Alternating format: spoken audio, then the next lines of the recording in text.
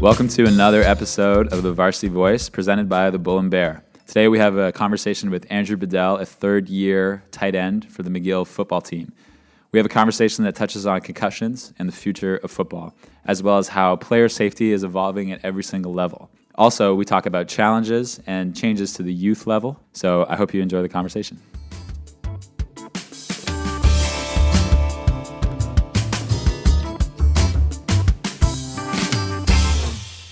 Well, Andrew, thanks for coming on to the podcast. Really appreciate you taking time out of your day to come hang out a little bit. Yeah, thank you for having me. I appreciate it. No problem. So before we start getting into the meat of the conversation, I'd like to know, how did you know you wanted to play football?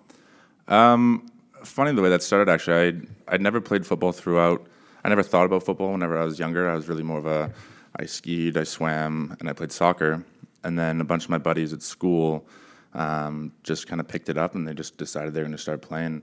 And I wasn't going to join, and then on the last day of the tryouts, a buddy of mine was like, "You should come and just do this with me. It'll be fun." So how old are you right here? I was 10 years old.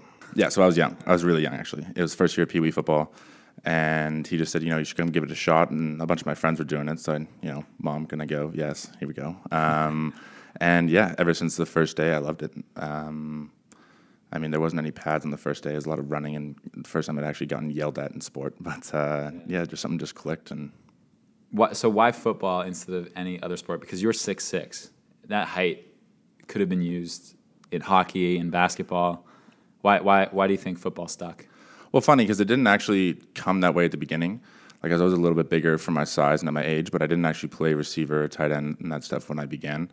I was a defensive player for a while, and then our quarterback moved, and so they needed someone to play quarterback, so I did that for a bit. Moved as in left Calgary. Correct. Moved down to Texas, actually. And so then they needed someone to do that. So I just said, I guess I'll give it a go. And I did that for a couple of years. And then I didn't actually really hit my growth spurt until I was about 16. And that's kind of where my career, I guess, took off as a football player. Fair enough. When did you know you were good enough to pursue football at high level, or like the university level? When I started playing in high school, in Alberta, high school kind of works grade 10, 11, 12. As opposed to 9 to 12 in other provinces. And I hadn't really hit a growth spurt. I was playing in grade 10, and I hadn't made up my mind of whether or not that was something that I was really interested in pursuing. And then in the spring of my grade 11 year, I had a breakout season. I just started playing receiver because they decided that, So receiver, not tight end. Yes. And so then I started playing receiver, and I had a really good season, and I was like, this is really interesting. It's something I want to pursue. And then I wasn't really sure what it would look like in my current situation in Calgary, given that club football, you only play until grade 11.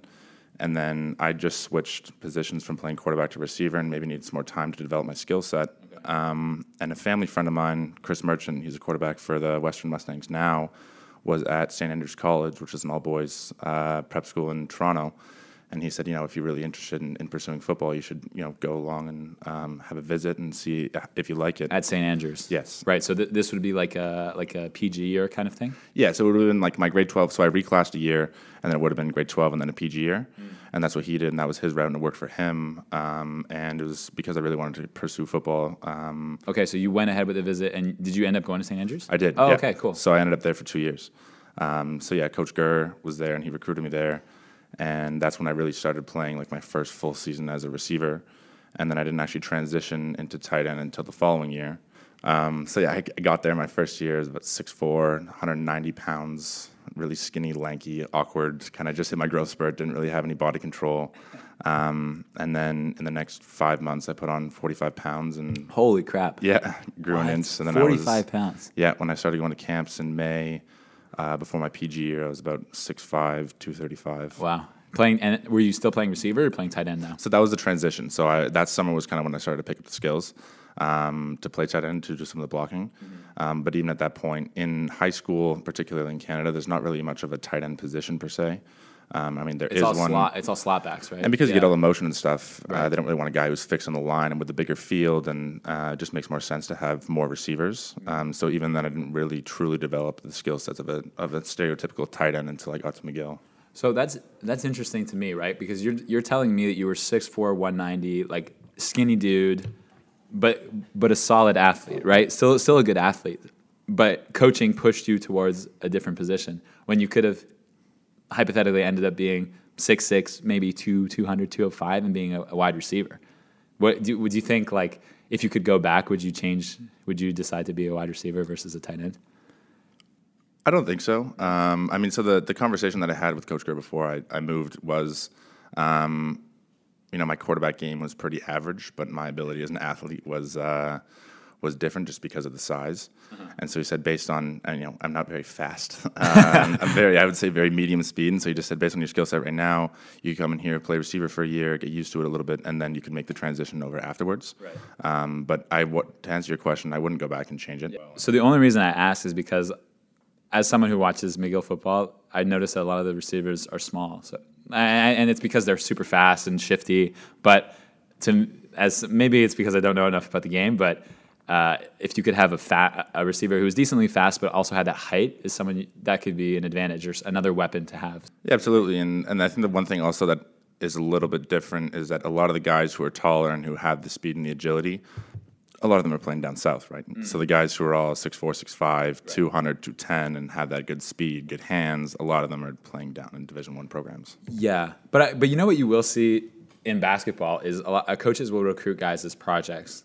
Like guys who are, and I'm sure this happens more with linemen, guys who are who are just big guys who are not necessarily great athletes, and the idea is to mold them into better athletes with like college, university training and practices and stuff like that. But it happens in basketball where they recruit guys who are 6'9", 6'10", who not necessarily the most skilled players, but have that potential because of their size. So that's the only reason why I posed the question to you. Anyways, I wanted to bring you on to have kind of like a casual conversation about the future of football, because I'm a fan of football, but a lot of people think that based on all the concussion stuff and the CTE stuff that the game is going to have to change because of just the science coming out. Like it would be almost negligent to not think that the game would need to change based on all the science. So what do you think football is going to look like NFL football is going to look like in the next 15 to 20 years? Yeah, so I think I'll answer your question kind of in two parts. The first is that the game is already, some of those changes based on the concussions and stuff and the injury rates is already manifesting in the game right now. Right, we're seeing it with the whole rushing the passer thing, how defensive players are supposed to tackle quarterbacks and not fall on them with their own weight, right? Which is such a difficult thing to do. Right. So the two big rules are, number one is targeting, so a deliberate hit to the head, shoulder to the head. In NCAA, it's an automatic ejection if they see you do it, and then in the pros is a big fine and a penalty for it. And then now, and so that rule was definitely made in response to like the CTE stats and a lot of the concussion stuff that's been coming out recently. And then the other one was landing on the quarterback and carrying your weight onto him. And that one was primarily because it all started with Aaron Rodgers and his shoulder injury last year, and he got landed on. They thought it was a bit of an unnecessary hit. However, I think that the future of football is still going to remain somewhat intact with being a bit more of a violent and a high-speed collision game. Yeah.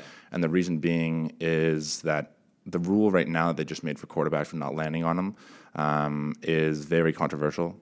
There's been a lot of very questionable calls. Clay Matthews has been on the receiving end of those. It's brutal. Those are brutal. If you see the highlights of those, they're brutal. But so that exactly is my point, is because there's also going to be a cost of viewership with if there's no more highlight hit reels and there's a bunch of pathetic penalties, it is going to cost a viewership of not the pure NFL fans, but the people who kind of tune in regularly just to see what the buzz is about. Right. But to build the case against that is the NFL is a quarterback-driven league. You can't win in that. I mean, Jacksonville Jaguars last year won with a great defense and a mediocre quarterback, but generally you can't really win in the NFL without a decent quarterback. And so the health, it seems to me as a fan of the game that they're putting the quarterback's health over most players, right? With the roughing the passer and the targeting, like you said. Do you think that like they're only protecting quarterbacks and not necessarily other players? So the thing about it is that was in terms of protecting the quarterback, they are doing their best to protect them as best as they can with the rules. And in terms of on the concussion aspect, the like hitting below the waist so that you can avoid kind of your head bumping off as you get off the turf, as you fall backwards. And the targeting rules are a lot more tailored to the quarterbacks. But I do also think that they get some special attention because they are kind of the face of franchises of the league and to the media. And so moving forward, they have to find a way to protect them. But with the current trends of players are going to constantly get bigger, faster, stronger. Right. So it's kind of like a competing conflict of interest between having letting them play the game the way it's people believe that it's meant to be played versus if whether or not they want to change it and really shake it up a little bit with the protection of the quarterbacks. So I read the New York Times article. It was kind of like an expose of 110 or 111 CTE brains. It was found to be a biased study because it was people submitting their select. There was a selection bias in the process, but the interesting thing that I took from the article was that the majority of players that had the CTE were offensive linemen, or not necessarily offensive linemen, but linemen in general, right? And what came from that was it wasn't the big hits that it's a constant. It was the constant little hits day in and day out. So you see the NFL trying to protect quarterbacks, and I get it, right? Because quarterbacks, you sell like the NBA in contrast is a player driven league. You sell tickets based on stars. The NFL, it's harder to do so, right? They're less visible with the helmets, and there's so many people on the field. You sell the team more than the player. But I'd be curious to see if there's any way the game can evolve and also protect linemen, because it seems to me that those are the players that are most predisposed to CTE. So of course, it's the repeated hits every single play. But not only in a game, but like in practice too. I mean, you have to think about like a high school lineman playing from grade 9 to grade 12, practicing year round, playing, then going to college, practicing, playing, 3-4 years, whatever, and then going to the league. Like the accumulation of hits, it's baffling. It really is. It's astounding that they can survive that long, honestly. And the one thing that I think the reason why it's kind of underplayed on a top-down level is because there's not a lot of other sports that you could get a guy who's 6'8", 350 pounds to play. Right. And so that's kind of the stigma surrounding a lineman, is that they're bigger and they're maybe not necessarily they don't have such a high level of intellect. That's not very nice way of shots fired. I mean, the classic stigma around a lineman from the outside in is like that they're just. Are they the drummers of football? I guess so. That's one way to look at it. But I mean, from the inside, there's a lot of guys who are really smart linemen, and that's not at all what it is from the inside. But the outside perspective is that they're just kind of big. Yeah, dude. Don't let Laurent Duvernay-Tardif hear this. He's going to be upset. I'm just playing. Andrew, I'm curious. We've been talking a lot about the NFL, but what do you think that the university game has seen any of these changes, like the U Sports League? Have we seen any of these changes? Yeah, so the U Sports League definitely has been seeing some of the changes, not necessarily at the same rate that they've gotten in the NCAA, maybe as a contrast. Mm-hmm. For example, there's a big controversy last year with Trenton Miller, who's the quarterback of the Concordia Stingers, and they had there's a couple questionable hits in their game against Laval, and one of the players actually had a 2-game suspension for that. And the one thing that I would say that maybe not necessarily inhibits the attention, but it was one of the only televised games of the year. And so because it was televised, there's a lot more reruns of the game, and a lot more people saw it, and then it got shared on Facebook. There's over 80,000 views. And he was just basically saying that there's no room in the game for it, which I agree with. Yeah. And the fact that he's a student athlete and that there is, he's got a lot more aspirations beyond just playing football. Sure. And so in terms of whether or not the rule change has transcended down into the U Sports League per se, it's getting there, but there's a bit of a lag. Yeah, so no, not real change yet. Not really yet. So like in the States, like I said earlier, the NCAA, if you get a targeting penalty, you get an automatic ejection. Whereas here, because there's not necessarily a fan base, all the games aren't nationally broadcasted, there isn't as much light that's shed onto the issue, which is part of the problem. And then as well, just like the lack of an attention and the lack of, focus on the concussion issue everyone isn't necessarily as aware as they are in other bigger leagues. What do you think? What do you think about the youth sports? Do you think you'd let your kid play football, knowing all that you know about football? I look at you and shaking my head. Well, so I mean, when I started playing football at 10 years old, right? So I've been playing for a really long time, and if I sustained concussions when I was really young, I probably honestly don't know, just because I understand what a concussion was, what the symptoms were, and everything else. I just thought I was playing football and kind of got my bell rung, and that's just the way it was. And there wasn't the same stigma around head injuries back then as there is now. Yeah. Part of that is due to the stats and the media coverage. And I definitely would not let my kids play. It's similar to, like, if you look at youth hockey, for example, they don't actually let the kids hit until they get to a certain age. Whereas in youth football, you can start playing atom football at, I think, like 9 years old, 8 years old, and it's full go. Really? And so I definitely would not let my kids play until either their brains are more developed and just the game gets a little bit smarter in terms of hits to the head and player safety.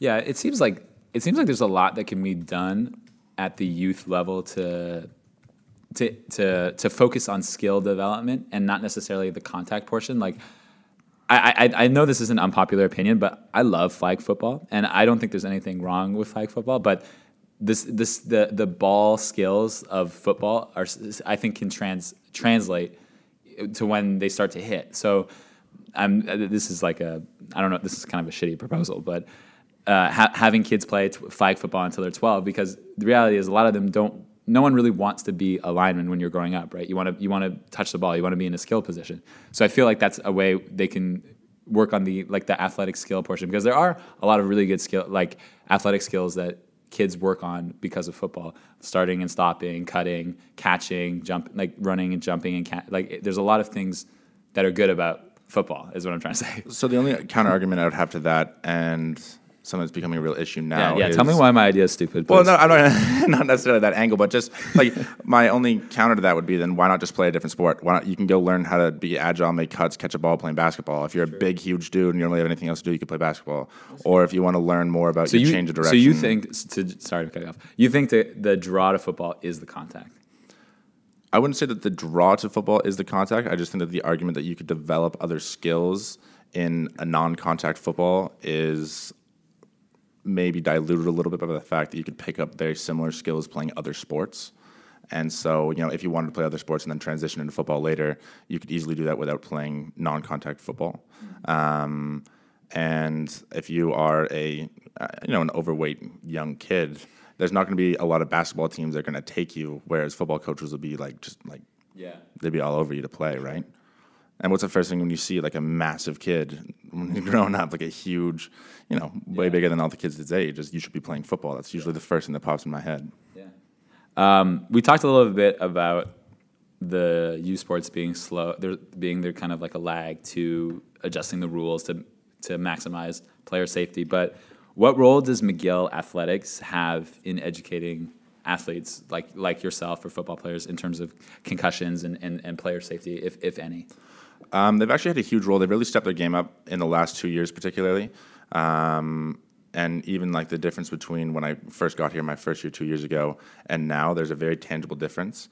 That is due to, number one, we get seminars based on nutrition and head injuries, and there's a lot more awareness that goes around for it. The second is that the concussion protocol for A, our league, and B, and it's particularly enforced at McGill, is the protocol for return to play. So it used to be kind of like just go sit in a black room until you don't get symptoms, and then when you're done that, you have a couple of days and you're back. But now it's kind of moderately increasing the amount of stimulus you can give to your brain in both an academic and an athletic context. And they're very good. I mean, I had a concussion in my first year playing here, and both on the academic side and on the athletic side, they were very good with walking me through the steps to get back to A, the classroom, and B, on the field. And we also, there's a lot more, the coaches really don't want to push us back from a head injury, whereas you get that a lot. In terms of them challenging you for saying, I don't feel right? Yeah, exactly. It's never, if you take a big hit and you come off with a concussion, maybe 10 years ago, a coach would have just said, go have a smelling salt in the tunnel and come back out. And that was actually very common. The good old days. It was all over the place. You wouldn't believe it. There's a lot of guys in the NHL. Dan Carcillo just came out and he had this big expose about how he had so many head injuries and there was never any attention to it, and it was basically just kind of cut it out and snap out of it and get back on the field. Whereas now they're a lot more sensitive with the issues because they do understand the long-term consequences and the impact. So I guess to sum up all of that, to answer your question, that McGill is very proactive and good about dealing with concussions and with head injuries as well. That's good. I'm curious a little bit about the culture of concussions, right? You kind of touched on it a little bit when you were explaining how your coaches don't really push back whenever you present to them a head injury. But what about your teammates? Do you ever feel like people don't necessarily think that a hit was worthy of a concussion, or do you ever get pushback from teammates? Yeah, in terms of the teams that I've been on since I've been part of the program here, there hasn't really been any pushback from other players as much as there is maybe in the pros. I would say that whenever because the thing about a concussion is that it's all subjective, right? Your symptoms. So it's not like you can have a doctor or someone look at you and they can't look at a fractured, at an X-ray of a fractured bone and be like, all right, look, it's medically you're good to go. It's all based on your symptoms. And there isn't really any negative pushback from other players. If you have a concussion, you have the symptoms, they're not going to rush you back, because I think that particularly with the way that the stigma has evolved, with how serious head injuries are, there isn't any negative pushback in terms of you should come back to play, or I don't think that you really got a concussion there. It's more of that it was really unfortunate, and I hope that you get back on the field as soon as you can within your limits. Okay, that's good. I mean, that's good that there's at least progress in terms of that side of things. So the news of CTE and with football players, it's troubling, right? It's troubling for you. It's troubling for people who love the game and love to watch it. So how do you, as someone who does it at a high level, wrestle with these scientific findings, but also continuing to play? Because I know it's the sport that you love, and it's something that you've been doing since you were young. But how do you wrestle with that? Does it weigh on you? I guess it's not easy. I can tell you that. The weighing on me, definitely, for sure. Really? And it is very hard, because when you're following a passion, you kind of almost do it blindly. Right. Like, I've loved the game for so long, and I haven't really looked back on what would be different. I have sustained 3 minor concussions in my career. I haven't had one in 2 years, but I would knock say on wood if you're listening. That quite personally, I almost turned a blind eye to it in a sense, because I don't want to have that deep internal conflict with the head injury until it's something that is so significant in my personal career that it inhibits me from moving forward. And given that I already have sustained head injuries, and I understand the severity of having another one statistically with, just problems that can arise later in life, with memory loss, Parkinson's, all that. There's a lot of stats on it. Yeah, for and sure. It is very dangerous. However, on a personal level, I try and maybe not play into the buzz and the hype. I haven't personally seen the Will Smith concussion movie. Let's be honest here, the whole stigma around CTE was really perpetuated in the media and to mainstream both Hollywood buzz and social media by that movie.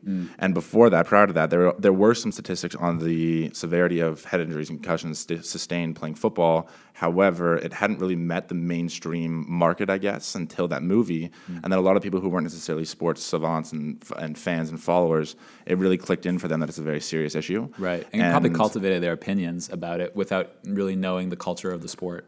And so personally, I think that it's a lot more severe with people from the outside in, because they also can just look at the stat sheet and look at how many concussions there are and what all the negative impacts of it are. But in terms of my personal life thus far, there hasn't been any negative impact. Now, there is going to be probably some sort of long-term repercussions to the head injuries I've already sustained, and I'm not going to deny that.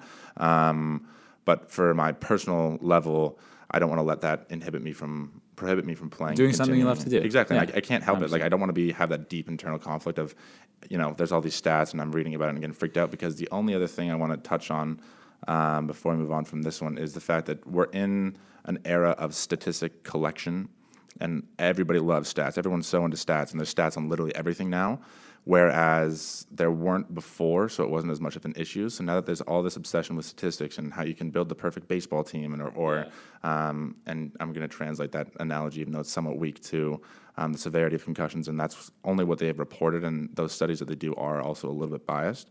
So I think you have to take all of the hype of it with a little bit of a grain of salt, if you will. Yeah. So that's just kind of my personal outlook on it. It's, to a lesser extent in terms of injuries, and like you said, you don't want it to inhibit your personal enjoyment. But I feel the same way in terms of I have bad ankles. Okay, I've sprained each ankle 4 or 5 times, high ankle sprains, all that kind of stuff, and it makes me think about how I want to play with my kids when I'm older. I just hope it'll never hold me back from playing with my kids. But at the same time, it's not like I'm going to stop playing basketball. It's not. It hasn't hit that point where I have to say, I have to say no, and so. Yeah, I think it's that we're both at the point of kind of accepting the consequence because it's something that you love and you aren't ready to give up. Which is kind of the sad truth. It is. And like when you looking forward right now on my life, I might be listening to this in 20 years and saying I was such an idiot for being so ignorant. However, at this point, my personal perspective is that I'm going to accept the consequences it has just because I don't want to completely change my life as a student athlete and playing football just because of fear of the consequence. It's kind of like a later me problem, to be honest. Later Andrew will worry about it. That's a later me. Like right now, I'm just, I'm loving it and I'm going to do my thing. And then, there's probably going to be some problems and I'll have to cross those roads when I get to them. Well, let's hope there's no problems because fingers are crossed. That sounds bad. So a way we like to end all our sessions is I like to pose my guests a question about what would you be doing at McGill if you weren't a student athlete? Because athletics consume a lot of our time, and a lot of us have different interests. So what are some things that you think you'd be involved in if you weren't a student athlete? Wow. I mean, in season I'm 30, 35 hours a week, and out of season still another 20, 25 hours. So, I've joined at McGill, JED, Junior Enterprises Hotel, which is like a consulting, student-run consulting firm. Okay. I would probably get more invested into that. I think I could also pick up some more interests in following other sports and getting a little bit more involved in the athletics community aside from, being a part of it. I could really try and with the advancement and to develop that. It definitely could use a couple more advocates, I think. I think so too. And that's not me calling them out. It's just that I think that there's... You can call them out. You can give a little bit more attention to it. Yeah, why not? And there's definitely a lot of things that I would love to see be achieved at such like a great university that right now it seems like either people kind of turn a blind eye to it or there's nobody who really is willing to put in the effort and the energy to really get a change going in the current athletic culture. So I think I would also pick up that as a hobby, I guess.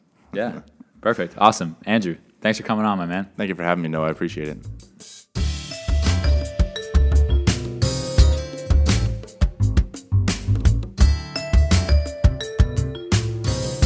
Thank you again for listening. This podcast is brought to you by The Bull and Bear. You can follow us on Facebook, Instagram, and Twitter.